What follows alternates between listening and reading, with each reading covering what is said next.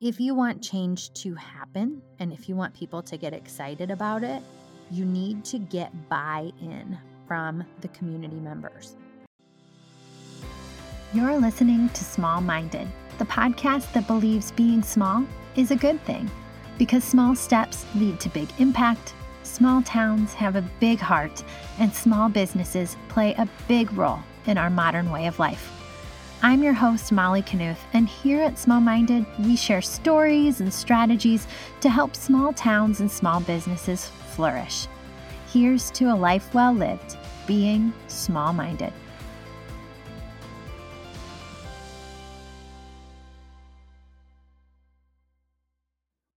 Welcome back to the podcast, everybody. I am Molly of Molly Knuth Media and the host of Small Minded. And this is one of my absolute favorite formats of the podcast. But after I looked back at the archives, we haven't done this in 6 months. You guys, this is Mailbag 4.0. So over the last few weeks, I have been soliciting questions on my Instagram at Small Minded Podcast and at Molly Knuth Media and on Facebook. And you guys showed up this round. This is the most number of questions we've ever had submitted. So we are going to dive right into our question and answer segment in this mailbag format right after a word from our very first sponsor. I don't want a lot for Christmas this year, but if I could get a little help around the house or with my holiday prep, that would be great. Thankfully, my friend Lindsay at Chilled Freezer Meals has my back. Not only does she make mealtime and snack time more convenient with her fully frozen meals for local pickup and home delivery to communities throughout Eastern Iowa, but she also ships meal bundles nationwide. And this holiday season, she also offers gifting options for those on your holiday shopping list. Check out the new Chilled Favorites bundle, packed with 5 of Chilled's best-selling meals. The Favorites bundle includes her barbecue cheddar meatloaves, mini lasagnas, breakfast burritos, a Knuth family favorite, Tuscan chicken pasta, and Parmesan meatball bake. Perfect for those who want to give the gift of time and ease this holiday season. Plus, you'll be supporting the local small businesses and farmers that Chilled sources from in their recipes. Got a new mama on your list? Shop Chilled's new Mama Meal Bundle with single-serve meals and soups, protein cubes, lactation granola, and new mom affirmation cards to help make the transition into motherhood a little easier. And for those on your hard-to-shop-for list, Chilled also offers digital gift cards so they can choose their own meal delivery at a later date. Listeners of the Small Minded podcast can visit chilledfreezermeals.com/pages/smallminded to shop these options and more during the holiday season. And to sweeten the deal, first-time customers can get 10% off their order by using promo code SMALLMINDED. Again, that's chilledfreezermeals.com/pages/smallminded. And for you first-timers, you can get that 10% off of your first order by using promo code SMALLMINDED. Psst. And if you'd like to hear a little more about Lindsay's story and how she's grown Chilled as her business, head to episode 56 of Small Minded. Okay. Question number 1. How do you grow a local following on Instagram? So I would suggest a few different strategies, and strategy is just a fancy word for a step that you take. So a couple different strategies can help you gain local traction. First up, whenever you are putting a post out, there is a section of the post creation that allows you to tag your location. So what I do anytime I'm posting, particularly for those businesses who really have a local footprint, so I'm talking about like restaurants or service providers that have a particular service radius, those are really location bound. And so I love to put that location tag on there. And you can do that in a variety of ways. Sometimes if you have a physical storefront, you can put your exact address so people know exactly how to find you. They can find directions, things like that. Other times I just put the city and state, sometimes just the state, or sometimes it's a region like Midwest. So by doing that, you can start to get some traction and found via the location tags that you're using. The other thing you can do when you're actually putting a post out is making sure that you are using hashtags that have to do with your location. So let's go back to that example about a restaurant. When I am using or putting out a post for a restaurant, I'm going to use a variety of hashtags that are region specific. So let's say I am advertising for a restaurant in my hometown of Cascade. So I could use a hashtag Cascade, Iowa, hashtag Iowa restaurant, hashtag Dubuque, Iowa, because that is a bigger area that's not too far away. So people could easily drive to our restaurant in Cascade. And if they're searching or they follow Dubuque, Iowa on hashtags, then they can maybe see our post come up as part of that hashtag group. I might also do different like branded hashtags, if you will. So going back to that example of Dubuque, Iowa, they have hashtag Dubuque, Iowa, hashtag Dubuque IA, hashtag Dubuque, but they also have some branded hashtags like hashtag where Iowa started. That was coined by their Chamber of Commerce and Tourism Bureau. So look at and research a little bit about branded hashtags in the area that you serve and start incorporating some of those hashtags into the posts. That doesn't mean you have to include every single location hashtag and use up all 30 hashtags in every post with location tags. No. It just means like as you create posts, you want to sprinkle some of those location tags in there so that you can find people in your area. The other thing I really like to do as a strategy to gain local following on Instagram is planning out content, particularly in stories on Instagram, that take me to places in my local area that others are going to recognize. And then I make sure I use that sticker that allows me to tag that business. And then there's also a sticker that allows you to tag a location. So it's just knowing ahead of time and maybe having a little foresight into what you want to talk about in the upcoming days and weeks so that you can incorporate, especially if you're in growth phase, other businesses and brands. Because when you're in stories at someone's location and you tag their business, they can reshare it to their own stories. So, for example, there's a boutique in my hometown that has thousands and thousands of followers. So, if I'm shopping in there over the weekend, maybe I just take a quick picture of myself shopping there or a short video of a new display that they have. And then in my Instagram stories, I'll put it up there and I'll say, love shopping local. And then I tag Eloise Ray. So then maybe Eloise Ray would see that I tagged them and they would then share it to their stories, therefore putting my business on the map for their thousands of followers. So those are strategies that you can use if you are growing your presence locally on Instagram. So using the location tag in posts, using hashtags that are specific to your town, nearby communities, your state, your region, especially making sure to research if there's any branded hashtags for those areas.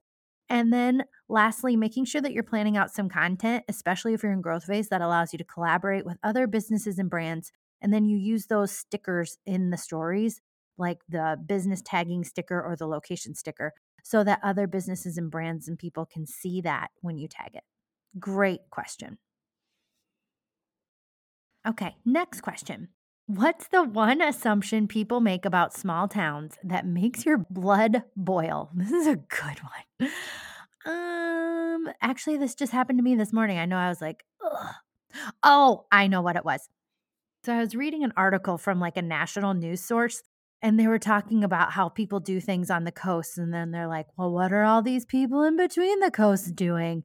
And talking about like how backwards we are and not saying it in so many words, but just saying like, well, they're not doing what the coasts are doing. And obviously the coasts are right. And the people in this middle area is wrong. And I'm like, that is just so frustrating because there's like, I should research this before I go spouting off. But I would love to know a breakdown. And I'm going to Google this. If you can hear my keys typing in the background, I am Googling population breakdown of the United States coasts versus interior. Okay. As of 2014, nearly 40% of the population lived in counties on the coast. So that means that 60% of the people live away from the coast, maybe. So like half-ish, all right? So what makes my blood boil about small towns is how we are interpreted because we are like, and I'm generalizing, like obviously there's small towns along the coast, right? But there's just this general like consensus in the news that if you're not in a city metro area, particularly if those areas are not on the east or the west coast, then you're not like up with it. You don't know how things are. And the reality that you're living is not reality. It's some like former way of life that's like antiquated. And that just really drives me nuts. And I like, you know what? We do have like internet access here. You know what? I kind of prefer this way of life. So maybe I shouldn't go spouting off because it is like, I do like the slow way of life. I don't want all these people to like infiltrate our small towns. But I'm just saying that obviously in sarcastic tones. But it does make me crazy that there is a large percentage of this country that chooses to live rural and chooses to live in small towns. And it's not forced upon every single person that lives in these locations like it is sometimes made out to be in Lifetime movies, in news articles, and things like that. There's a lot of us who choose this way of life because it is a little slower paced, because it does afford us wide open spaces, safety and places to raise our kids. We have green grass, we have trees, we have animals, we have the way of life that allows our kids to learn this like hard work and like working with your hands and things like that.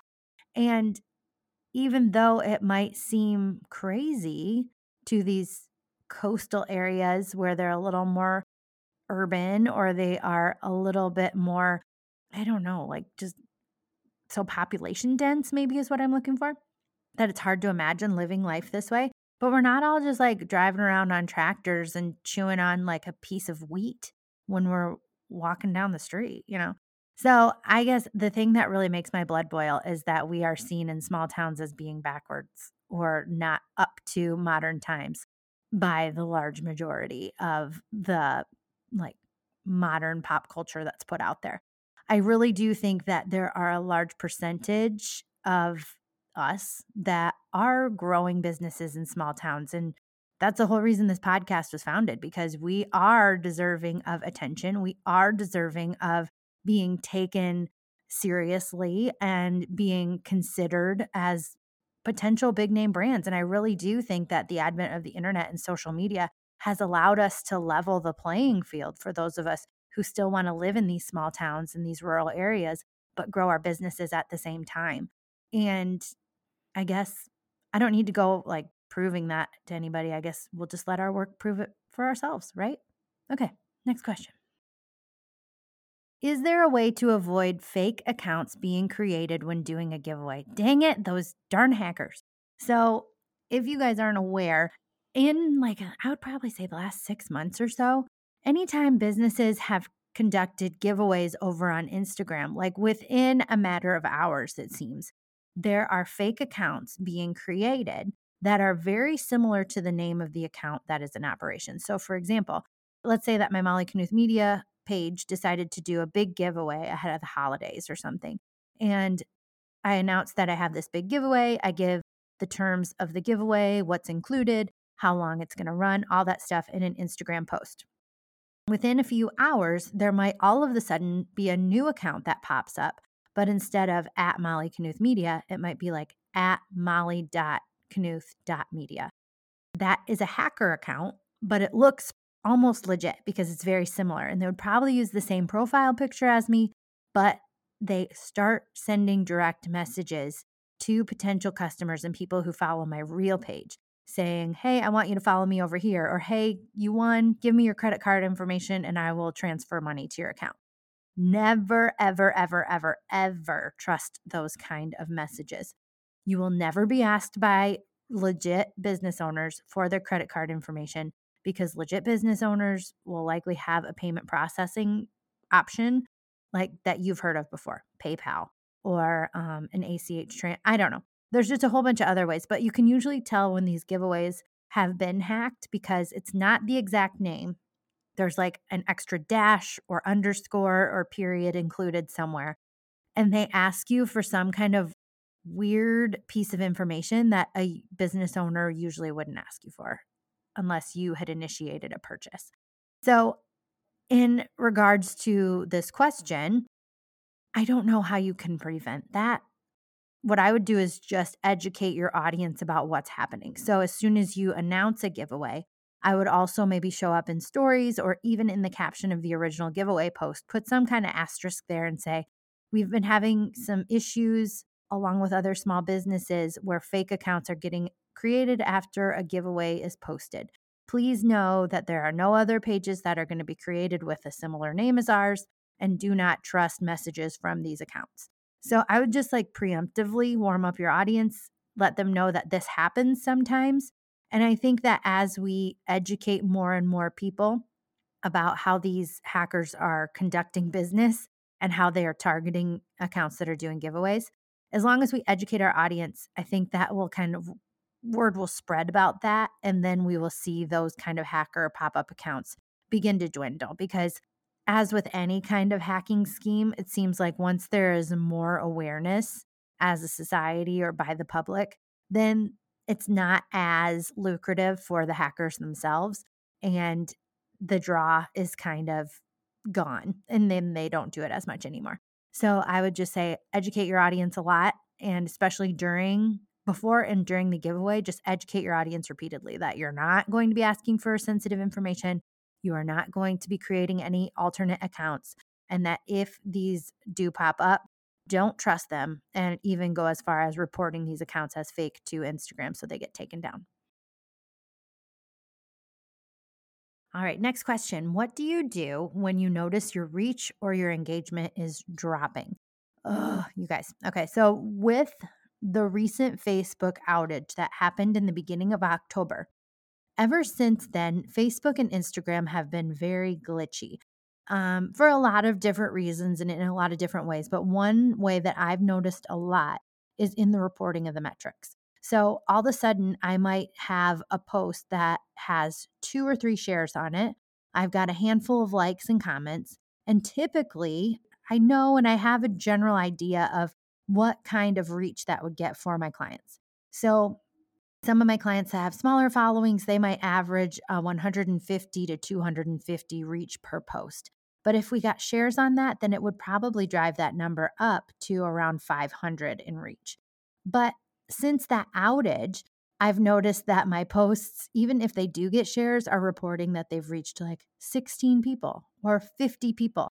And that is way, way, way, way, way abnormally low, particularly if there are shares on the post. Like that is just got to be wrong. And I noticed that when I am doing like a larger view of insights. So let's say I log into my insights on the back end of Facebook and I'm looking at like my monthly statistics, I will notice that over the month or the last 30 days, let's say, for example, I have a reach of 16,000 accounts. But if I total up the reach on my top 5 posts, I have like a reach of 25,000. So there are a lot of inconsistencies happening right now in the way your numbers are reported.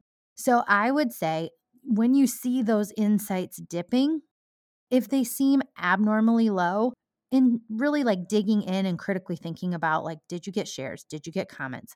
But they're still seeming low, then it could be a glitch. So just really be a critical thinker and always identify that there is a probability and a possibility that the numbers are reporting in error. I've noticed this is happening more on Facebook than on Instagram. But if you notice that things are trending lower, which I would say since the beginning of 2020 on Facebook in particular, numbers are trending down, reaches are dwindling and tightening up. So there are a few things that you can do if you're noticing a trend downward instead of like a sudden drop that doesn't really seem in line with your averages. So if you're noticing a consistent, like you're kind of leveling off or even falling in your engagement and your reach and you want to build that back up, what I would recommend are 2 things. Number 1, digging into the posts that you've created and asking yourself seriously, if I saw this in my newsfeed by another account, would I engage? And typically, if I notice like a dwindling in my account or clients that I'm responsible for, if I ask myself that question and I'm being honest, I'm probably going to say, you know what? No, maybe I created a Canva graphic that wasn't as eye-catching as it could have been. Maybe I opted to put out a graphic when I should have done a picture or created a video. That would have been better.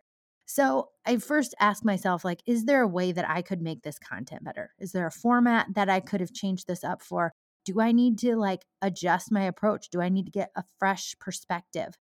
And a lot of times, just like in the course of history, things are circular, right? So when Facebook started and we began seeing small businesses adopt this trend of social media marketing, things that took off were just like the simple things. So asking questions, putting out very simple text-based posts, using candid photos instead of professionally branded ones.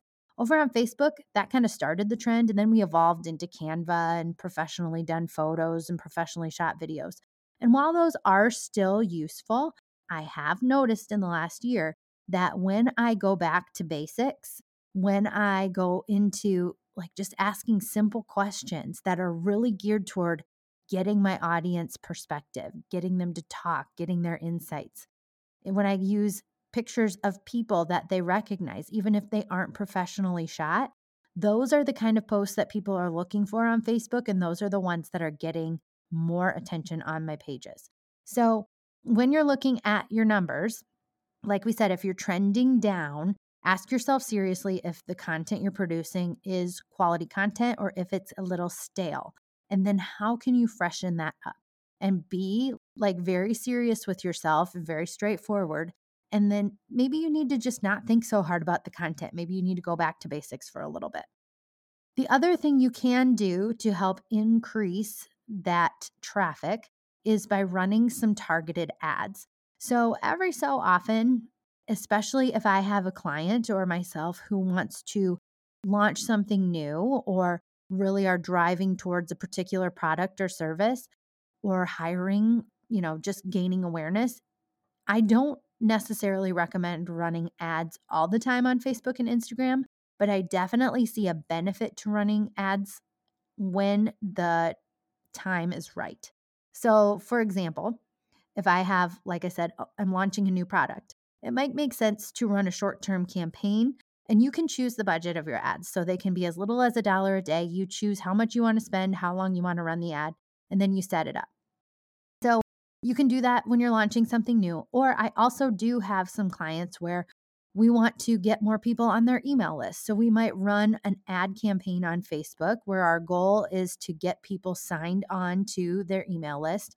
And then we will just run that mid-month for 5 or 7 days for a minimal budget. And when you have clear objectives in your marketing and you know exactly what you want to happen, then it makes a lot of sense to run ads. I don't recommend just for small businesses to always be running ads in the background or just spending ad money to spend ad money. I think you need to be really strategic. I think you need to have an objective when you run your ads, and then you need to build the ads around what you want your audience to do, whether it's get on that email address, book your services, head to your website, but just be specific about what your ads are going to help you accomplish and make sure you're measuring if you actually achieved those goals so you know if your money was spent well or not, and then that way you can adjust for that in the future. Okay, I hope that helped. So when you notice your reach or engagement is dipping, look at your content, see if it needs to get freshened up, and then also run some ads if you feel like you have specific objectives that you want to accomplish. What are your goals for 2022 in your business? Do your goals include increasing sales? How about improving customer service? Starting an email list? Launching that new idea? Or maybe finally understanding social media algorithms? Friends, you are not alone.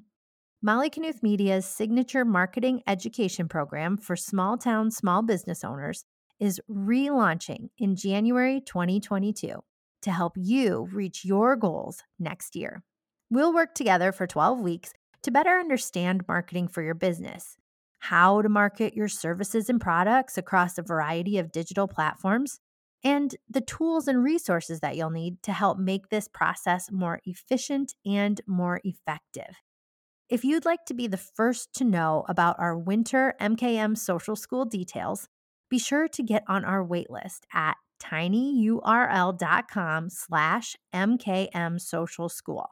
Again, that's tinyurl.com/MKM Social School to be the first to know the details for the Winter MKM Social School. I hope to see you there. Ooh, this is a good question about my personal life. What are your best morning and evening routines? So, my morning and my evening routines used to look like getting up every day around 5:15, 5 o'clock. I would have my clothes set out so I could go downstairs and do my workout. I'd work out with Sweat Inspire Sisterhood for like 30 to 40 minutes. Then I'd go through like getting myself ready, getting the kids ready, getting them off to school. And then at nighttime, we would kind of do that in reverse, whereas like we'd clean up dishes, we'd probably watch a show, we'd put everybody to bed. I would sweep the kitchen floor. I'd set out everybody's clothes so we know what everybody's wearing like the night before. We make sure we know what's on the calendar for the next day. I set out water bottles or anything the kids need to take along with them to school. And then I go to bed. I would say in the last couple of months, I've had to kind of reassess and regroup because, and I know a lot of you are feeling that way too. That, like, just I think with the pace of change in our lives and adjustments that we've had to make in the last couple of years, I was finding that I needed to like maybe change things up. And I think we do go through seasons where we are like, we just need to sleep in or we just need more sleep than we have in the past. So, in particular, around like October-ish, I noticed that in the mornings, I wanted to sleep in a little bit more. So then my workout would start later, and then it would kind of conflict with the kids needing to get up and ready for school. And they needed to get up earlier because we now have chickens and they have to go take care of their chicken chores before school. And they switched schools. So the new school starts a little bit sooner than their old school. So my schedule was getting later, the kids' schedule was getting earlier, and what resulted was a lot of conflict in the mornings, and I was short-tempered and grouchy, and I was, like, putting the kids like, making them go fast and, like, encouraging them to hurry, hurry, hurry so we can get to school, and then I was like I was just grouchy, and I was like, "I can't be sending my kids out into the world, into their school day with this feeling like mom's mad at them or with this feeling like I got to hurry up and get this done so I can go get the next thing done." I want them to feel like they can just be.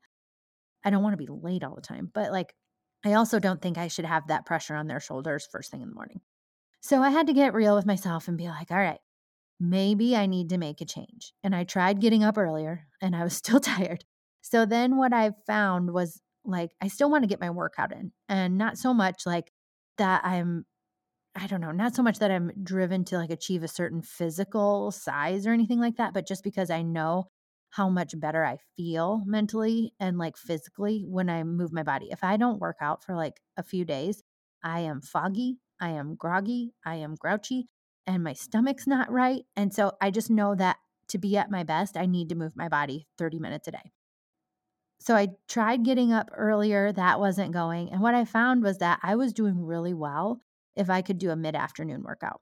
And then with my workout schedule or with my work schedule, excuse me, that wasn't always achievable, so then I just do my workout at night. But all this is to say that I used to have a pretty strict daily routine. Right now, my routine is kind of in flux. I know what I need to do each day to make myself feel and perform at my best, but I'm still working through a season where I don't exactly know what those routines look like and what time that's going to happen. I've been more flexible about when I get my workout in. I've been more flexible about, like, especially on work from home days. Do I need to do my makeup? No. Do I need to do my hair? Probably not. Am I going to wear jeans today? Sometimes I do. But I'm just like kind of approaching things with like, we're just going to allow right now. So I still do at nighttime like to lay out everybody's clothes. We are transitioning into more kids' chores, which has been super helpful because my kids are older now, so they can contribute a little bit more to household chores and animal chores.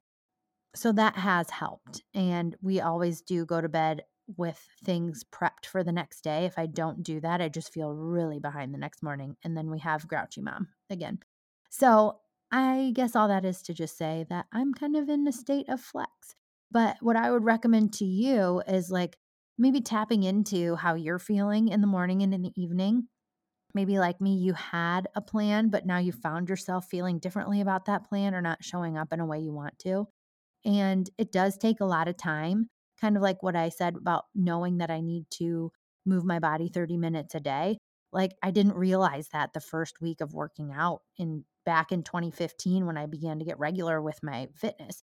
But that's something that I've realized about myself over the years. And if I'm feeling off, I can typically look back and say, oh, this is why. Maybe I fell off the wagon, or maybe I need to change up what I'm doing. Like if I do too many long walks in a week, I can tell my body needs a strength session.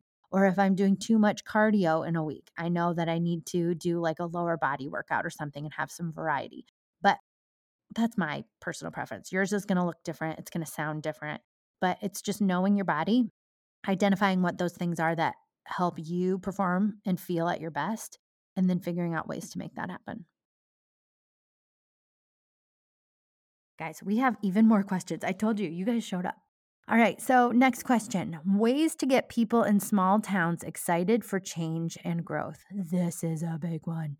So I've been involved in a few different committees and projects that are aimed around change in our small town in particular. So all of these examples are just going to be my unique experience. I don't have a great breadth of experience in small town change across the board, but just in mine.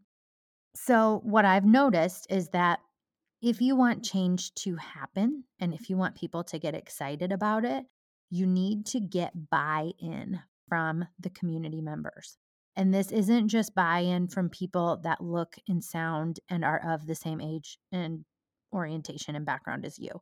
You need to really work to get a lot of different age groups and a lot of different perspectives involved in the discussions, the like preliminary efforts that you're putting together. So maybe your exploratory committees, you really reach out and you target people that are at high school level, that are young families, that are young single folk, that are maybe elderly folk, that are retirees. You want to have a good knowledge of what all of these age groups think, because you want to have buy-in from a majority of these age groups if you want to see this happen.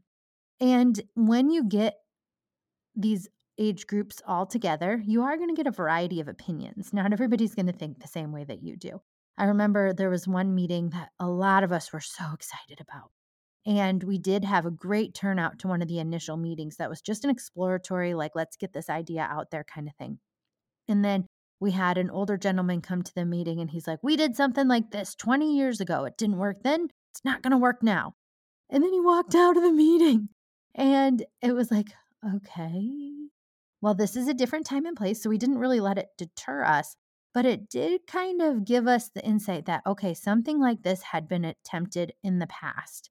And there might be like some sour grapes feelings out in the community of people who remember these efforts because they didn't really have fruitful results. So we knew that we needed to kind of investigate what had gone on before, and we needed to make sure that we saw this through. So the first thing is to get buy-in and get the perspectives of a variety of age groups, a variety of demographics and backgrounds, and get people in a variety of life lanes excited about this effort that you have. Okay. The other thing I would really encourage people to do is get people together who are energetic, but also that have staying with it power. Okay. Because some of these committees that get formed, they are like 1-year term or 2-year term, and then the project is over. These other committees or organizations, they might be like 4 years in length or 6-year terms, or there's even committees here that got formed just like by really generous, cool people in our town that they've served for like 20 years. So you need to also have people who are not only excited and energetic right away, but you also need to get people involved who you know are going to be the workers and that are going to like get shit done and stick with it until the project is finished, because that's going to help you guys stay the course. And even if you get like lost along the way, you'll have a couple of people who are like, all right, guys, let's bring this back around. Let's right the ship and let's go forward. In some of the smaller, I also think you need to like identify what is like a smaller, like quick win and what is a long-term or bigger project that we want to accomplish. With those smaller quick wins, sometimes you can just do that with manpower and excitement and push through it without a lot of guidance. But with your bigger projects, like let's say you have a capital campaign that you want to renovate an entire church, or you have like a large scale streetscape you want to accomplish, or you have like a big community organization drive that you want to endeavor on. Sometimes it makes sense to look into what's available and accessible to you in your region and get some coaching or some leadership from outside your community that will give you fresh perspective and help you stay the course as well. So, for example, our Community Heart and Soul effort in Cascade, we brought in a coach from the Community Heart and Soul Foundation. We also had guidance from our Community Foundation of Greater Dubuque. And by having that coach, we knew the framework, we knew the next step. We didn't have to like sit around the table and say, well, what do we think we need to do? We had like a list of steps to accomplish, and we had a system that we knew was proven that we could follow. And then, just like I talked about before, we had a coach who kept us righted. He gave us like clear expectations and gave us like timelines and finish lines and places we had to work towards. Because it is very easy for busy people in small towns who have families and jobs and they volunteer in a lot of different ways. It is easy to like lose sight sometimes because you're so overcommitted. But if you have a coach or you have that one person who is like really a great leader and will stand up and keep you in check, then that keeps your whole group moving forward in the same direction. So those are my tips. And then obviously I'm marketing the shit out of it, you guys. You have to make it exciting. You have to put some marketing dollars and efforts behind it. Find out those creative people in your community that are good with video, that are good with social media, that are good with graphic design, and figure out how you can bring those people together to help your effort look and sound fantastic and exciting and something that everybody wants to take part in. And know that it's going to be an investment of time, an investment of money, and a lot of sweat equity, but the result is going to be awesome. All right, 2 more questions, you guys. This is it's kind of a two-parter, but from the same person. If you apply for a grant, can you keep reapplying? Looking for some female business ones. And then she followed that up with just in general questions about grant writing. I am obviously not a grant writing expert, but I do know some people who are well versed in it. So when you are looking to apply to grants, there are a few places you can go. First up, I would go to your city. I would look at your city administrator and ask them about grants that they know of that would be available to you. Sometimes they know about like housing assistance grants, or they might know about tax. It's called TIF, tax incremental financing. So like special plans that help you with your tax payments if you own property. They might also know of some state level or federal level grants that your community and your location can apply for and are eligible for. So I would start there with your city administrator. Then, like for my area in Iowa, we can also work with organizations in the community next to us. So Dubuque, Iowa is a metro area, and they have some organizations like ECIA, which is the East Central Iowa Intergovernmental Agency. And there are a whole host of resources at that nonprofit. They have grant writers, they have community developers, and our economic development works hand in hand with this ECIA organization. And they help us find grants for small towns or for specific efforts that we want to undertake. They also can help with things like when we wanted to build a new daycare center, they helped us set up the framework for our capital campaign fundraising. And we had a person from ECIA walk us through the steps of beginning and conducting large scale fundraising efforts. And that was so, so helpful to have someone like that. So look regionally as well to see if there are places, entities, nonprofits that specialize in this grant and financial securing. There are also people who, on an individual level, you can refer to who maybe have written grants for themselves, who maybe have helped the nonprofits that they are part of with the grant writing process. And they could help you and give you some advice and guidance as well. And they might know of additional state or federal level grants that are available. So I guess this is all to say you kind of work your network, but you also think about like your hierarchy of where you belong. So think like city, county, region, state, federal. and kind of just do some research and some outreach via email or phone call. And eventually you will get connected to some really great leads. Personally, I did ask a friend who I know that has experience. She made sure to tell me she's not a grant writing expert, but she has written grants in the past. So I want to put that out there. But she's my friend Melissa. She was actually a guest on the podcast a few episodes ago, Melissa Nelson of Hungry Canyon. And she said that to answer our question in particular, if you can reapply for a grant, Melissa did say it depends on the grant. And if you've won it once, you probably are not eligible to win it again. But if you did not get granted the funds that you applied for, and there are no particular like caveats on the submission form that say you cannot reapply, then go ahead and reapply and just try. And then Melissa did say that you guys can reach out to her. She's at Hungry Canyon on Facebook and Instagram if you have particular questions about grant writing. Again, she said she is not an expert, but she has written a fair share of grants in the past. So she would be a much better resource than I would. And then also look for your intergovernmental agencies or your community foundations in your area. And then I would venture to bet that there are people there who could help you in your local areas as well if you're interested in securing grants. All right, last question. You guys were awesome. So, last question. How do I hire a VA? So, a VA is a virtual assistant, and we have an episode all about virtual assistants. I will make sure to link to it in the show notes, but it's with my virtual assistant here at Molly Knuth Media, and her name is Megan Knapp. I believe it was from like June 2021 is when we had the episode with Megan. But one thing that you want to consider when you are looking for a VA is, do I know that I need the help from a VA? Because a VA is a virtual assistant, so they can do a whole host of tasks that you pass along their way. So you're ready, you feel like you are overwhelmed, you have too much on your plate, you want to outsource some of it. And so a VA might be a good option if you have a variety of tasks and you just need someone helping you get them done. A VA works as an independent contractor with you, so they are not your employee. They are not subject to come to your location. They do not necessarily use your tools.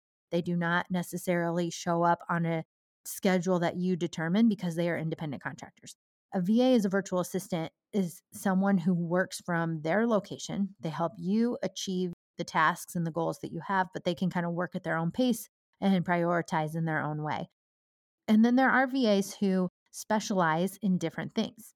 So you might have a VA who is really adept and loves social media, but you might also come across a VA who doesn't prefer social media.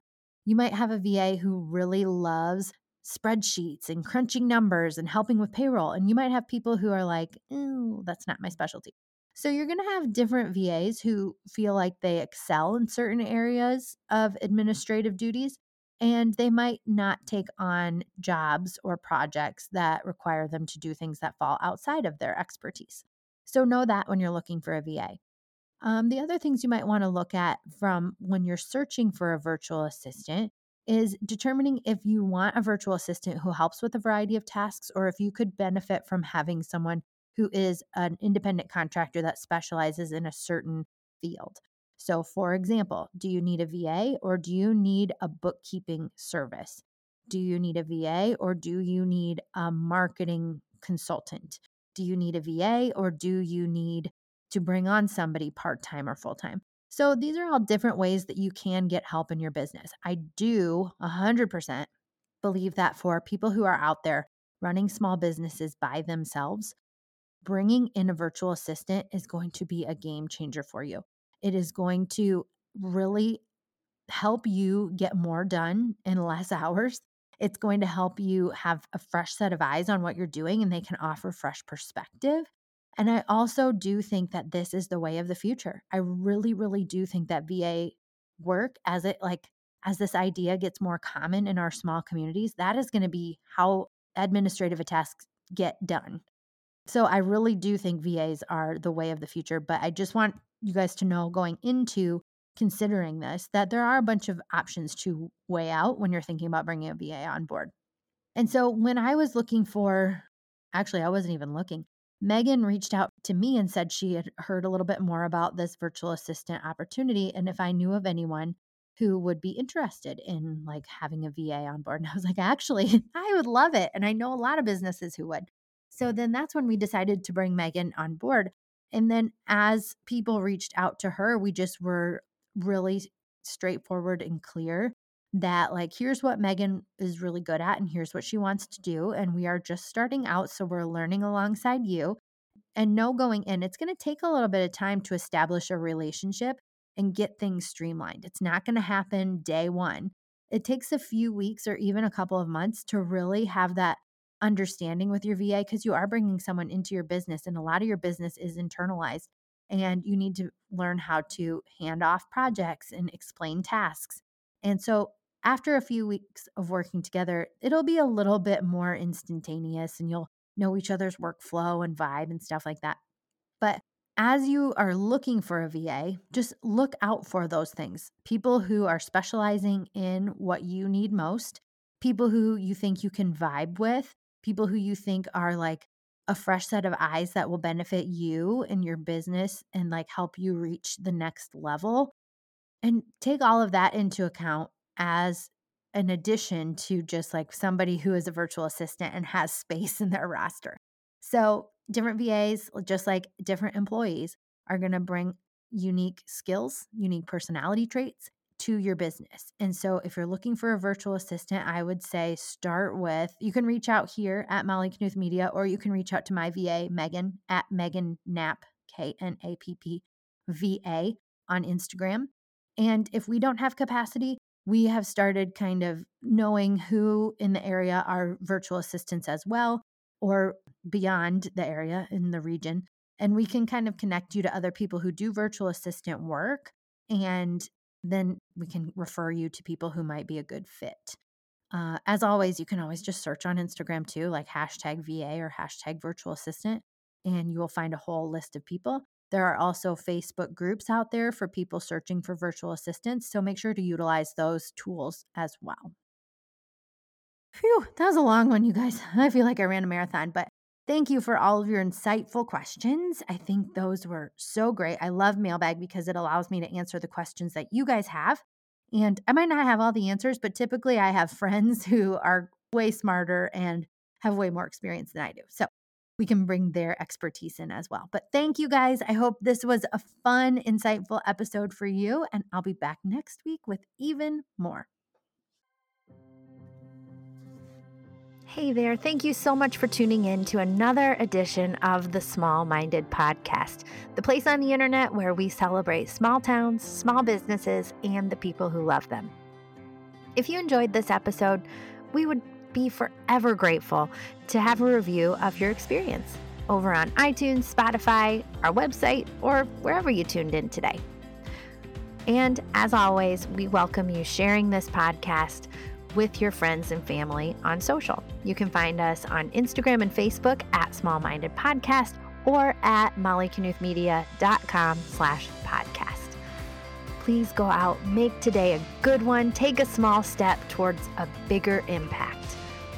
Here's to a life well lived, being small-minded.